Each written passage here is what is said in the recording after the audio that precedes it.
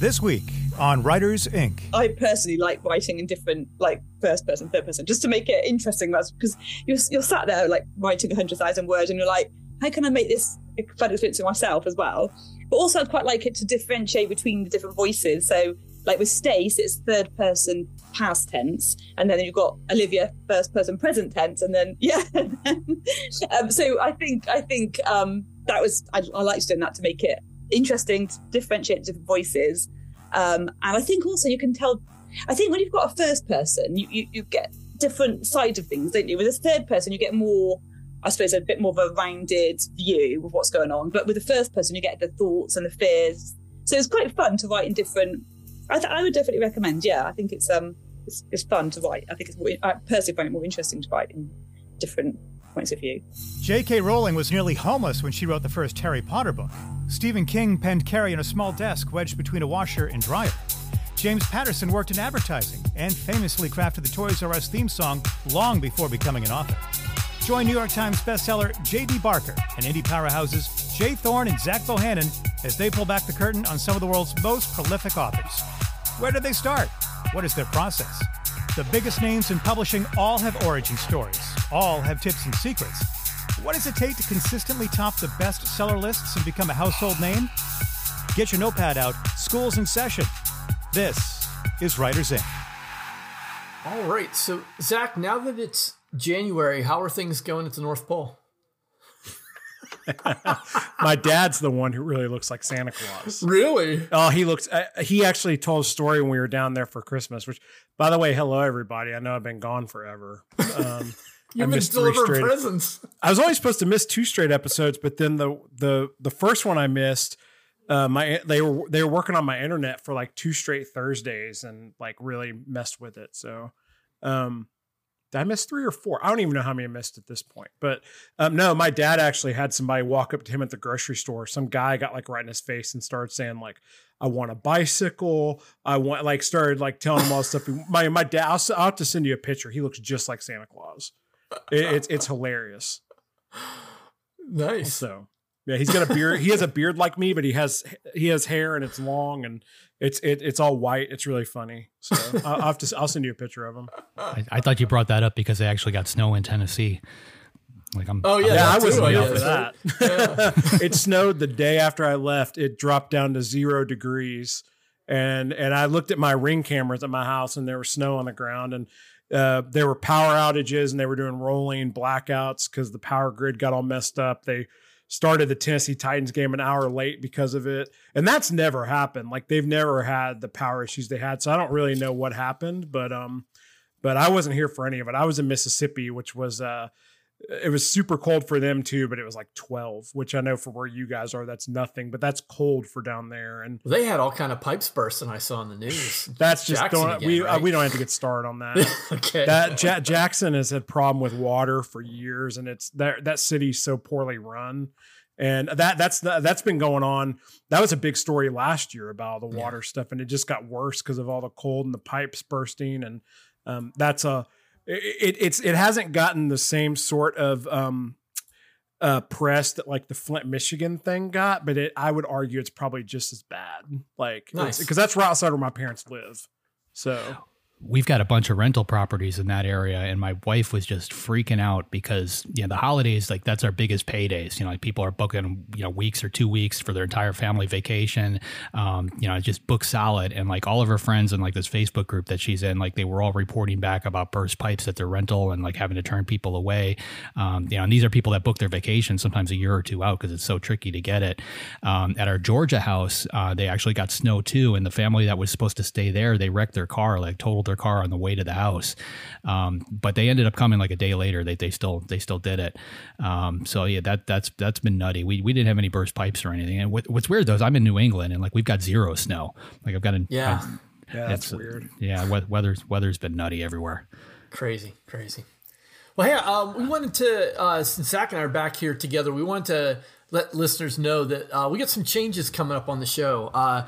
Zach and I are we're going to be kind of stepping away temporarily, I guess. And, we're going to have some new co-hosts that JD's kind of bringing on here. I don't think it's going to, I won't speak for Zach. I don't think it's going to surprise anyone. I've talked about how I'm sort of taking my business in a different direction and really focusing more on the entrepreneurial side, entrepreneurial education. And so I think it makes sense to have co-hosts and people doing the interviews, who are really into it and can do a bang up job. And that's why we brought Christine on, late last year. So, there's sort of no definitive. We're not like, we're not walking away completely, but we're also not going to be on a regular basis. So just want to let listeners know that that's kind of in the pipeline. Yeah, we for me personally too. I mean, I've mentioned on here, that I went through a divorce last year. And so, I've been really adjusting to being a single dad and, I'm living on my own for the very first time in my adult life, which is, cause I literally went from me and my ex-wife got together really early. She was just graduating high school when we started dating. So like, I literally went from living with my parents to living with her. So it's just been a big adjustment. And this year I really just want to really put a lot of focus on my fiction and some different things I have in the works regarding that. So, with the time I have with, having to pick my daughter up multiple days a week and all that stuff, it's kind of cut my days a little shorter. And it's just, So that's kind of for me, I guess, why, kind of taking a step back. Well, unfortunately for listeners, I'm not going anywhere. They're stuck with me. And Christine's been doing a fantastic job, and we've got a number of people that are going to be coming in, almost like a revolving door of guest hosts, which I think is going to be fun for a little bit until we settle in on who's going to be filling these the spaces. So we'll see how that goes. But obviously, I wish you both the best. You're always welcome to come back, anytime you want. This industry is it's so fluid and changing constantly. You never know where what things are going to look like a year from now. Speaking of that, things not changing. We've got HarperCollins Day 55 of their strike. It's getting really ugly at this point, particularly for the people that are actually going in and working. Yeah. And I feel for all of them. I mean, some people have no choice. Other people are on that picket line, and it's rough. It's bad for everybody. But hopefully, now that we're in the new year, lawyers are back in their offices. And they're going to hopefully get some type of resolution. I saw this is, I guess, kind of industry news. It's more on the film side. The movie theaters have had a really rough time since COVID hit. A lot of them just, got forced to shutter their doors. Top Gun Maverick actually saved the day in a lot of ways. It raised so much money, allowed some of these companies to stay around. Cinemark just unveiled something brand new. It's a 3-sided movie screen. So basically you walk in the theater and your left and right walls are part of the screen. And then you've got the screen in front of you too. So you're more or less immersed in it. It's almost like you're sitting in the middle of whatever the action is. There's only a couple theaters in the U.S. right now where you can see this, and I believe they're showing Black Panther, the original one. But if you get a chance, check that out or at least Google it. And I wanted to mention a show I've been watching on Netflix. It's really cool. It's called Kaleidoscope.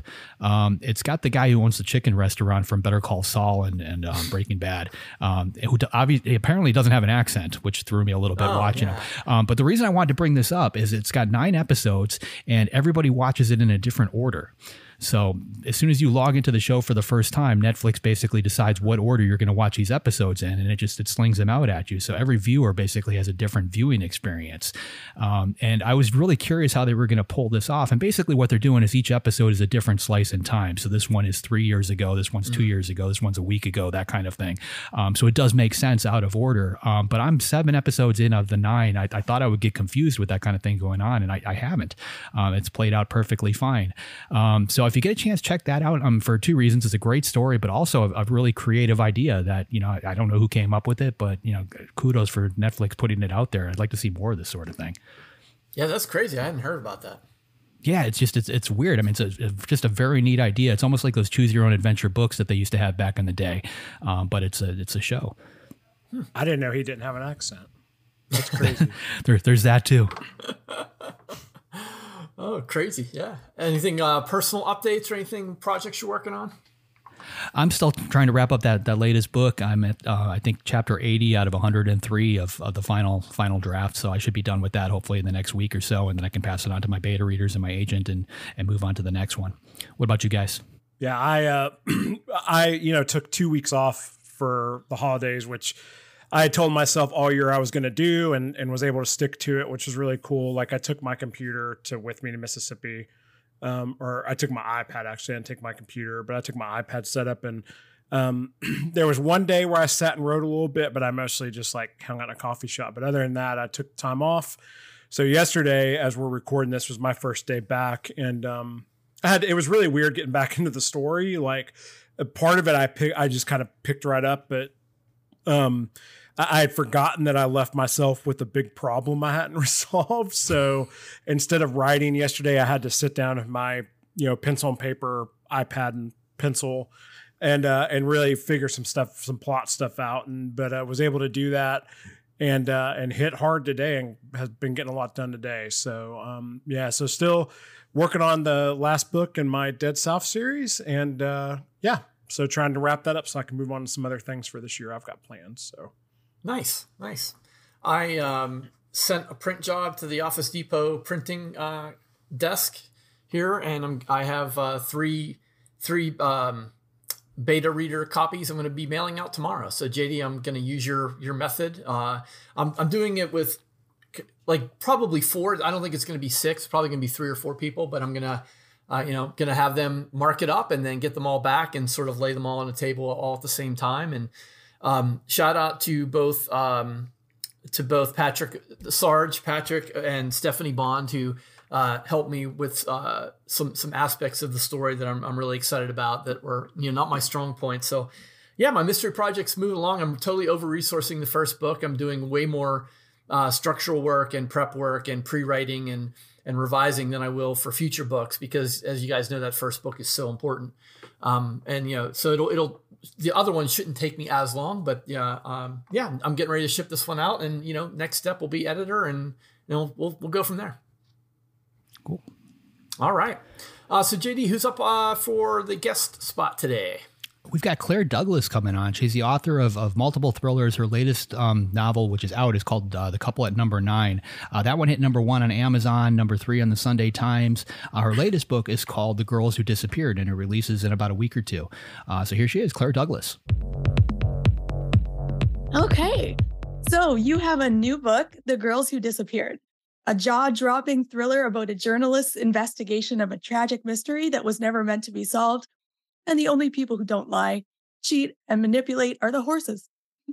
Can you tell us a bit more about The Girls Who Disappeared? Yeah, so it's about a group of 4 girls who in 1998 are driving down this sort of notoriously spooky haunted road called the Devil's Corridor. It's sort of set in a sort of place like a bit mystical.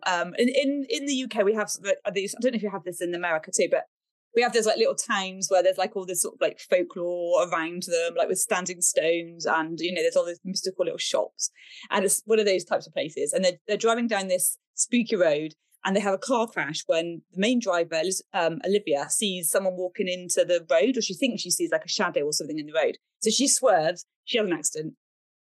She's blacked out. When she wakes up, her 3 friends are missing. They're gone. They've disappeared. And then 20 years later, she's obviously a grown woman now. She's 38 or whatever. And she never knows what's happened to her, or so she claims. She never knows what's happened that night to her 3 friends. So then a journalist comes along called Jenna to make a podcast about this infamous case, and obviously starts digging into the small town, and then things start happening. Yeah. And I loved how the past was so steeped in nostalgia, just the music, the Pixies, Kurt Cobain, the Chemical Brothers. I felt like I was back in high school. It's because I was the age that they were in 98. So I think that's why I was like, oh, brilliant. Same, right? Same. I'm like, oh man, I was just like being back in high school. I'm going to put on my plaid. I don't know what's going on. Yeah. So you previously worked as a journalist for 15 years, and I'm curious how much of this is pulled from your experience. Yes. So I was, but, and so, obviously experiencing what it was like to have to, poke your nose in where people don't necessarily want you to put your nose in, which can be a bit awkward sometimes. So that sense of it with Jenna, having to knock on doors and having to try and get people to talk to her, and people not really wanting to talk to her, that was based on experience. But I've never made a podcast. So the podcast side of things, so I was like, oh, this is interesting. I had to do a bit of research into how it all worked. Oh, we love podcasts, you know? Yeah. Yeah, because it's such a brilliant thing, a podcast. It's a much more, because I think she started off writing for a mystical magazine. And then my editor was like, what about her being a podcaster? I was like, yes, that's so much better. And much more in keeping with modern times. So now you're on a podcast talking about making a podcast. So I'm curious, did you actually used to call in and file stories over the phone? Was that? I did. Yes. What a nightmare. That must have been. It was so stressful. So I think it was around early 2000s. And I used to work for an agency, and we used to have to like trek around, to like London. I was working in London, and then we'd have to get the story. And then because there wasn't enough time for me to go back to the office to write it up, I used to have to ring the story through and talk on the phone to the editor. I was so stressful. So I used to sit there on the curb on the pavement and try to write a little bit of it, because I thought I can't do it all off the top of my head. So yeah, that was the worst part for me. I find that quite stressful. Oh, I guess, technology is good for something. I know. So was there any story you worked on as a journalist that significantly impacted you or made your way into its fiction? So my book before this, which was called The Couple at Number 9, that was based on, when I was a journalist, there was a young couple that had moved into a house, and they were renovating, and they found a body, like a skeleton.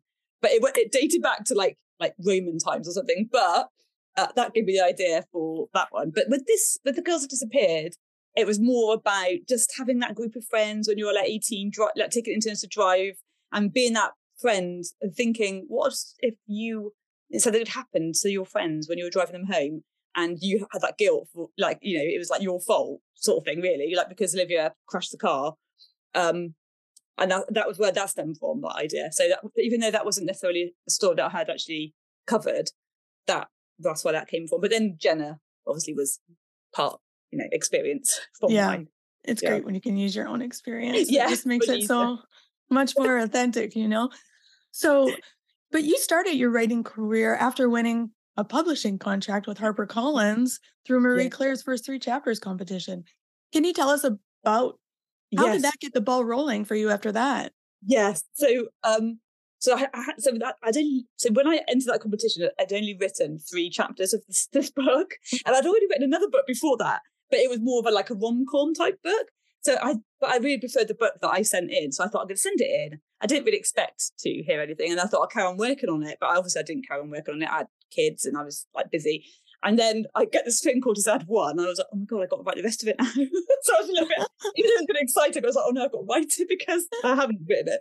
And to try and write a book in a deadline, which I've never had to do before because, I'd always written for myself, in my spare time.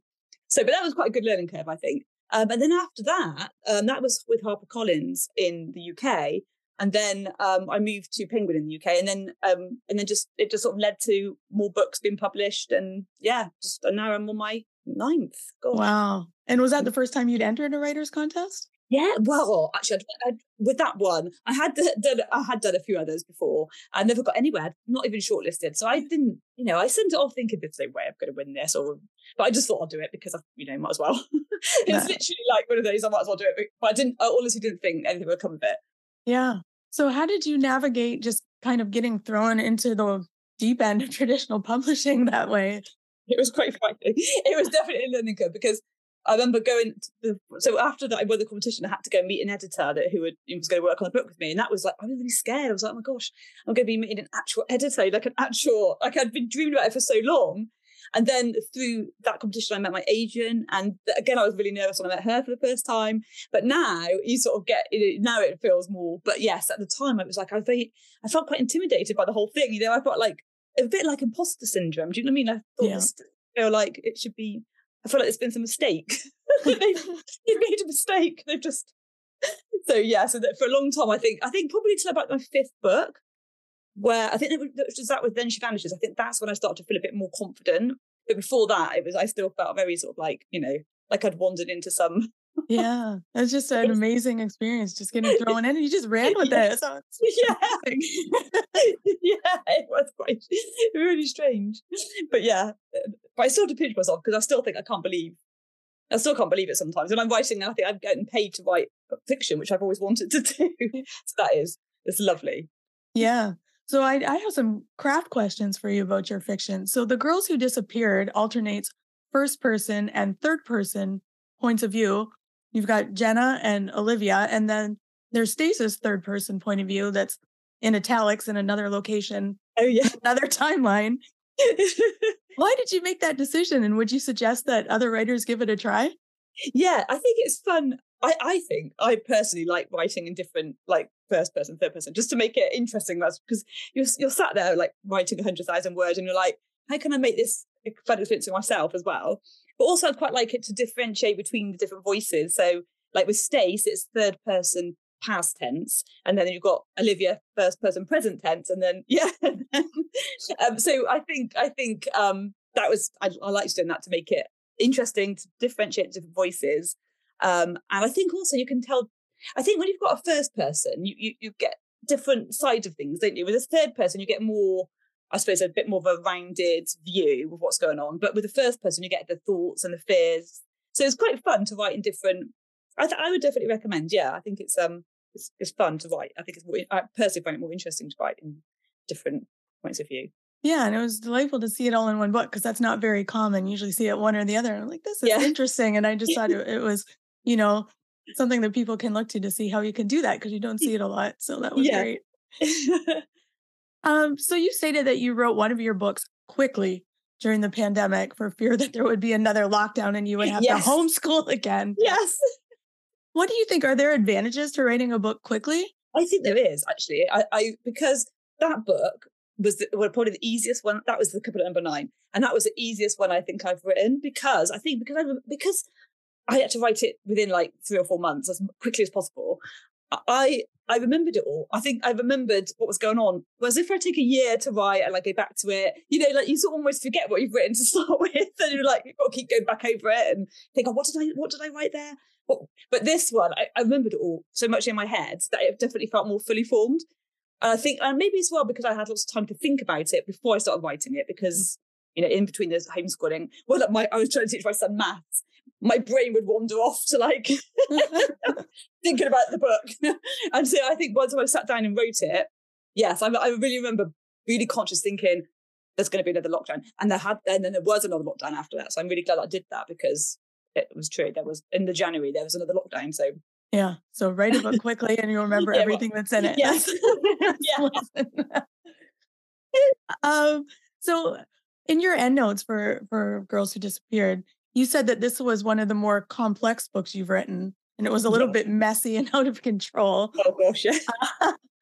So with the help of your editor, you saw more clearly how to make it tighter and cut nearly 15,000 words. Yes. What was that process like? How did you decide what to cut? Well, there was so many like loose ends. So there was one part in it where there was going to be there's a character called Rolf, and his caravan was going to get torched. And I don't know why. I was thinking just to make it a bit like dramatic. And then as I started writing, I thought, I don't actually know where the storyline goes at all. So I was like, just cut it. You don't need it. You've got enough going on in this book. You don't need an extra storyline with something else.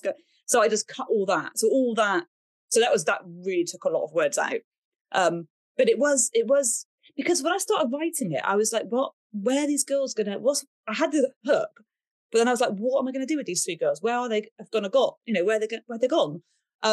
And I had to have all these different theories about where they could have gone as well. So like that was like the whole aliens thing, the whole sort of mystical thing. Like there's all these different like things being branded about. So that was a difficult thing. I think it was definitely my most. I think it was a big, sort of quite a difficult idea to try and get rid of 3 people.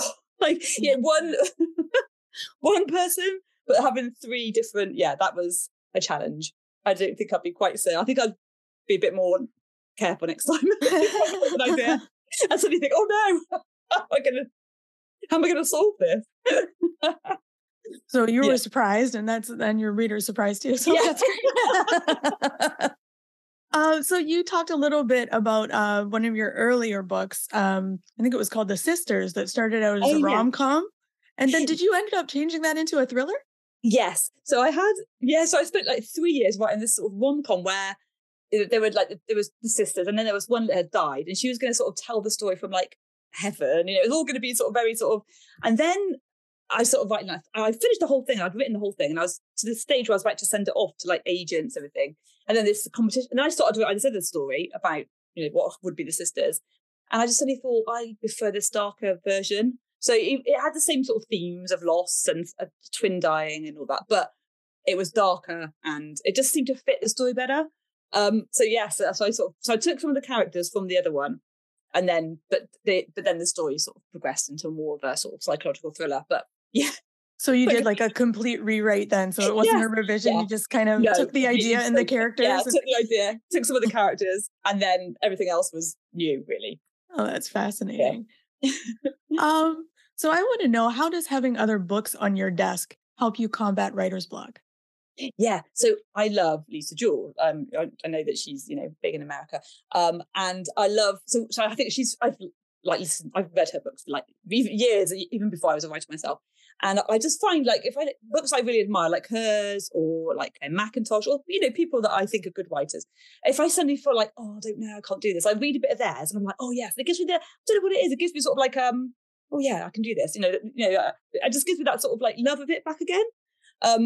So I think, and also as well, like sometimes if I'm a bit stuck and I think, oh, how did this writer, this sort of experienced writer move this particular passage on, or like this scene on? How did they do it? Like to make it quick or to make it page turnery? And then Lucy Foley is another one as well, because she's very good at finishing a chapter and you wanted to read the next chapter. So I'm always like, well, how did she do that? So I think that's what you're sort of still learning, even though like I've written books myself, I'm still learning from other writers and how they do it and what makes their books successful, what makes their books page turnery. So I think that's why I like to have books on my desk. I love that. And I think you're always learning, right? When you're not learning, then you're stagnant. So and just getting that master class and how did someone else do this and work it, just getting you unstuck. I love that a lot. Yeah. So I've read that you're a very disciplined writer. Do you still work 9:30 till 2:30 every day? I do, especially when I'm on a deadline. So at the moment, because I'm on a deadline with my new one, I've been really good at getting on my desk every day, 9:30, 2:30. But then there's times where, like, say, when my book's handed in, I'll have a few weeks where I'm not writing, and then I'll do something really like, I'll paint a room, like paint a wall, because then I can start thinking about what needs to be done with the book. So I do have times when I'm not writing, but I'm still thinking about, the writing. So it's still there. But when I'm actually doing the writing, especially when I'm on deadline, I do try to be quite disciplined because, I have to be really. And that's a lot of creative energy. Can you write the whole time from 9:30 till 2:30 if you need to? Sometimes I get distracted, especially on like a Twitter or like any type of social media. Some days if I know what I'm going to write, I can get on with it and do it. But then sometimes, when it takes a while for the words to come, I think, I'll have a quick look on Amazon, or I'll just have a quick look on Twitter. And then I sort of get distracted. And then it takes me like all day to write like 500 words.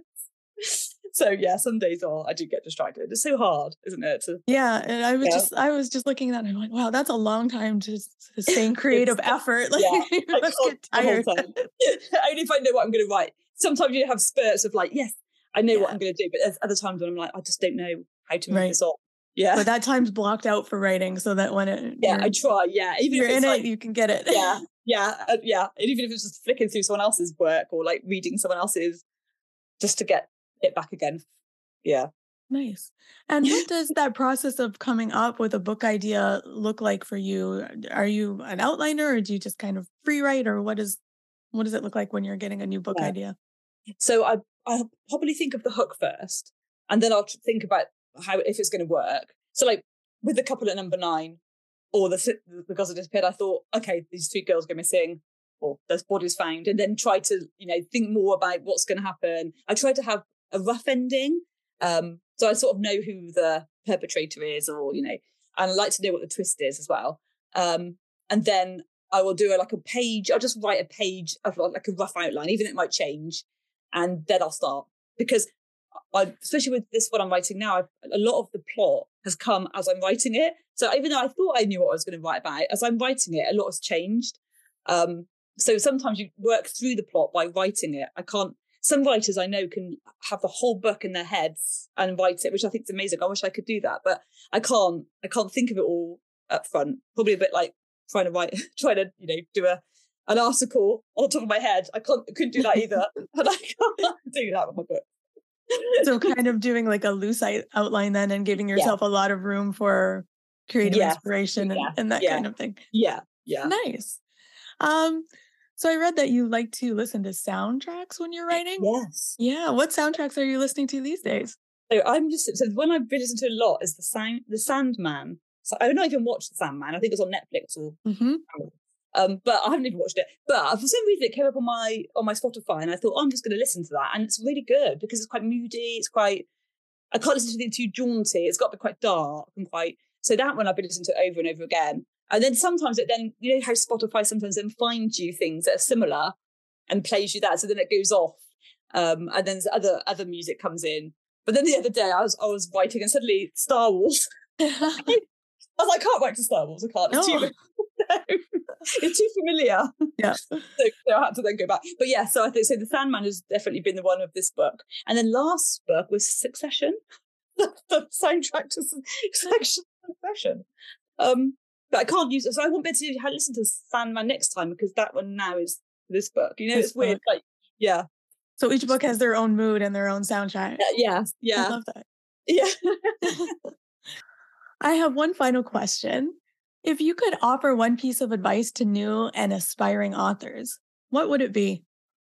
Well, I would definitely say don't give up because I literally was 39, I think, when I won the competition, and then 40 by the time it was published. So, and I've been trying for years and years before that. I think I wrote my first novel at 23, my first full-length adult novel. Didn't get anywhere with it. So I think that is definitely one thing. If you really love it and you really think you want to do it, I would definitely don't give up. Just keep going. And you just have to believe that it's going to happen for you one day. I think there's so many times when I thought, like, I didn't let myself think, I thought this has to happen at some point. So I think that. And also I think reading a lot in the genre you want to write in and using those books as like textbooks almost to sort of see how they, why they work as a thriller or whatever. Like I still do that, to see, how it's moved on, how stories have moved on, how the ending works, So I think those two things, don't give up and read a lot. That's great advice. Thank you so much for joining us. Thank you so much. Lovely to talk to you. Thank you. All right, Christine did a great job with that interview. A lot of interesting tidbits. I kind of jotted down things I wanted to talk about. The journalism background, that seems to be a pretty common theme amongst a lot of writers. First of all, I got flashbacks when she mentioned phoning in the stories because I used to have to do that too. I used to work for Sun Sentinel and the paper in Fort Lauderdale. And I always had to write it down first and then read it off because you're basically either talking to a live person or it's going into a voicemail box and somebody's transcribing it. But anybody who's listened to me talk on the show knows that I say every other word, and like to actually rattle off 1,000 words or 500 words, even 300 words on a story, it's tough, to be able to do that. I've got a lot of respect for newscasters that just jump on live and just pull that off without a teleprompter. But I do think it helps you, from a structure standpoint, because even if you're phoning it in, like they basically have to come up with your beginning, middle, and end. You have to hook everybody. The various pieces of the story don't change, other than in that case you have to do that. And I think having a journalism background, I think it forces that hand. You've got an editor who's just screaming at you to get it right. Is that where phoning it in came from? It very might be. I really don't know. Like I don't know either. Like it has to be, right. There's got to be some connection between that idiom and. We should look it up. Yeah. I had to explain to a friend last night where "jump the shark" came from. So, wow. Okay. Yeah, which was funny. So that explanation gets longer and longer every year because now like people used to remember what show was that now? I don't even remember. Happy Days. Yeah, I remember Fonzie, but you have to go back and explain that and then who's Henry Winkler? Who's Fonzie? Yeah, exactly. Fonzie. What's Happy Days? What's a television? What is a shark? Yeah. That was a scary episode. Something else in this interview that I thought, I was like, Zach, I kind of think I know where you are on this, but I wanted to ask you because I'll be completely honest. I'm not a fan of this. First person and third person POV in the same book. Thoughts? Yeah, I'm not a fan either. And I know this is something JD's done. I understand why people do it. For me, it's a little jarring. Like when I for me, when I open a book, and this is just from a reader experience, so this is where I'm taking it from, and this is why I've never done as a writer. When I open a book and it's first person, it's from that person's perspective in the first chapter, I'm expecting it to be just that person's perspective the whole book, to not have another first person perspective, and also to not have like a third person perspective coming in and out. Now, again, that's a reader preference. I understand why people do it. But for me personally, it's just, I kind of want to be along with that one character for the whole book and stay close to them in that first person. So that's definitely something I stay away from. And usually, honestly, if I read a book like that and it starts doing that, I'll bail. I'll put it down. Yeah, honestly, I've done all of them. For me, the perfect mix is first person for the main character and third person if you have to have any other characters. I have a really hard time writing a single book 100% in just first person narrative. And mainly because like when I'm writing it, like it helps for me to be able to jump from head to head a little bit. So I'm writing one person's perspective, I get stuck, I can jump and write the next person's perspective, or somebody else in the story, and I can come back to that first one later. I can kind of bounce around and keep the story going. And if I'm writing the whole thing 100% in first person, obviously it has to be linear, and it's a lot more difficult to do that. When Patterson and I wrote Coast to Coast Murders, he actually had 2 first person narratives in there, which I thought was I didn't agree with doing that. I understood why he did it, and if you read the book, you'll understand there's a very good reason for it. But it is confusing. I think if you have your main character in first person, I think you can pull it off. But other than that, I wouldn't take it too far. The flip side to that is, I just the mainstream thriller I'm writing is 100% first person POV, present tense, 80,000 word thriller. And the benefit of that, just looking at it from the other side, is that there's 100% consistency in voice, right? Because your first person POV is the narrator. And everything is filtered through that narrator's perspective, even dialogue. So it was an interesting experience for me to kind of write dialogue and make the characters distinct by what they say, with the understanding that the main character was the one telling the story. So it's a bit of a twist. But what I found was that consistency throughout the whole book made it easier for me to write. That's a mystery novel, right? Yeah, it's a mystery novel. Mm-hmm. Yeah, these different methods kind of lean towards, one type of book or different types of book style. Like a mystery that fits perfectly because you basically have your one person come in and they've got to solve that crime. So the reader is experiencing it as they experience it. And it works better that way because you don't have, a red herring coming out of left field that's going to throw them in third person. You've got, it's no different than you as walking into a situation and having to solve it, which I think is why it works. But then with other book styles, like if you take a sci-fi novel maybe or something like that, it's more difficult to do. But I think all of them are valid, I think, if they fit. Yeah, I mean, what you kind of mentioned, one reason why I stay away from it is because, and especially in post-apoc, it's good to be able to jump around, and that's what a lot of readers also kind of expect. They want to hear all these different people's stories.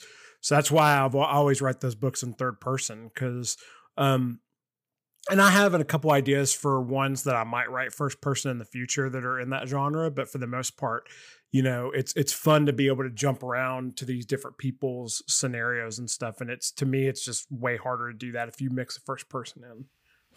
Kuntz likes to play with the tenses too, which is something else she brought up. Like he likes to write his bad guys in present tense and his good guys in past tense, or vice versa, depending on the book. But a lot of times when you're reading the book, you don't realize who the good guy or the bad guy is unless you're actually digging into that tense. And he does it because it's a subconscious thing. As the reader, like they don't even realize that they're switching tenses, as they're going through that book. When you're an author, you tend to pick up on that, but just a normal reader doesn't catch it. But they do notice that difference in voice subconsciously, and it allows them to separate those things. So it's a very cool thing. It's everybody, like if it's used properly, it's a great tool. Yeah. Something else she had brought up, the Devil's Corridor. I'm pretty sure like if that popped up on my GPS, I'd route around it. Yeah. I don't know about you guys, but yeah, it sounds very appealing to me. Certain roads I would stay away from. And she had brought up something that's, it's better to write a book quickly. Obviously, I think if you finish the book within a month or 2 or 3 months, even, everything is still fresh and it's just so much easier. I know I wrote that haunted house book that I've been talking about for a while now. And after I finish up my current one, I'm going back to it. And I finally figured out how I'm going to end it and resolve the issues that I had. But I'm going to have to reread it, just to get familiar with it again, because it's been, whatever, a year and a half or something since I wrote that thing. And if you're, if writing's not your full-time gig and you're writing, before work, after work, at your lunch break, that kind of thing, and just cranking out 200-300 words a day, it's going to take you a year to write that book, and you're kind of in that boat. It's difficult to remember what you put at the very beginning. A lot of times it helps to keep notes, keep a some type of diary or some type of journal, some bullet points along the way that can be useful, and keep a real, the one thing I've really noticed in reviewing a lot of those is voice, like consistency in voice tends to change. The writer's voice changes from, day one to, a year later, where it doesn't really happen, as much if you're writing a whole book in 3 months. Yeah, it's funny a lot, especially when you talk to people who either are like writing their first book or they've never written. It's interesting how people don't understand how you can write a good book in like 3 months or something. Like, people have this idea in their head, and I think it's because of, I would guess part of it is because for traditional publishing, it takes so long for books to come out, and people don't understand that a lot of times those books are done like 2 or 3 years before, and it's just a schedule that they're on. So I think that's created this idea that it takes a lot longer to write a book than it does. And I'll say too, like, I see what you're saying, but I also kind of disagree with you on like the whole full-time job thing, because my most productive year I had was when I had a full-time job. Like, it was one of those weird things where like the time constraints I had, like knowing that I had to get up super early and I only had this amount of time to write before I had to go to work, or I only had an hour on my lunch break, or I only had this small time after my daughter went to bed or whatever. Like, that forced me to like uber focus on those times I was doing it. And like, I'll just be honest, because I know this is something everyone deals with. I procrastinated less, which is something that I think a lot of people don't want to admit that they deal with. But, she mentioned it. She said that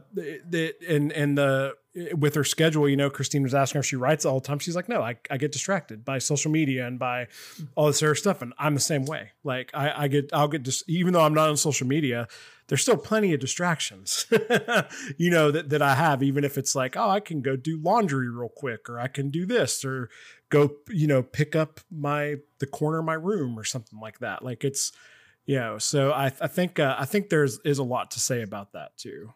Great interview, Christine. Well done. It was interesting to hear. Again, always getting into writer's process is definitely a lot of fun. So that'll do it for that interview.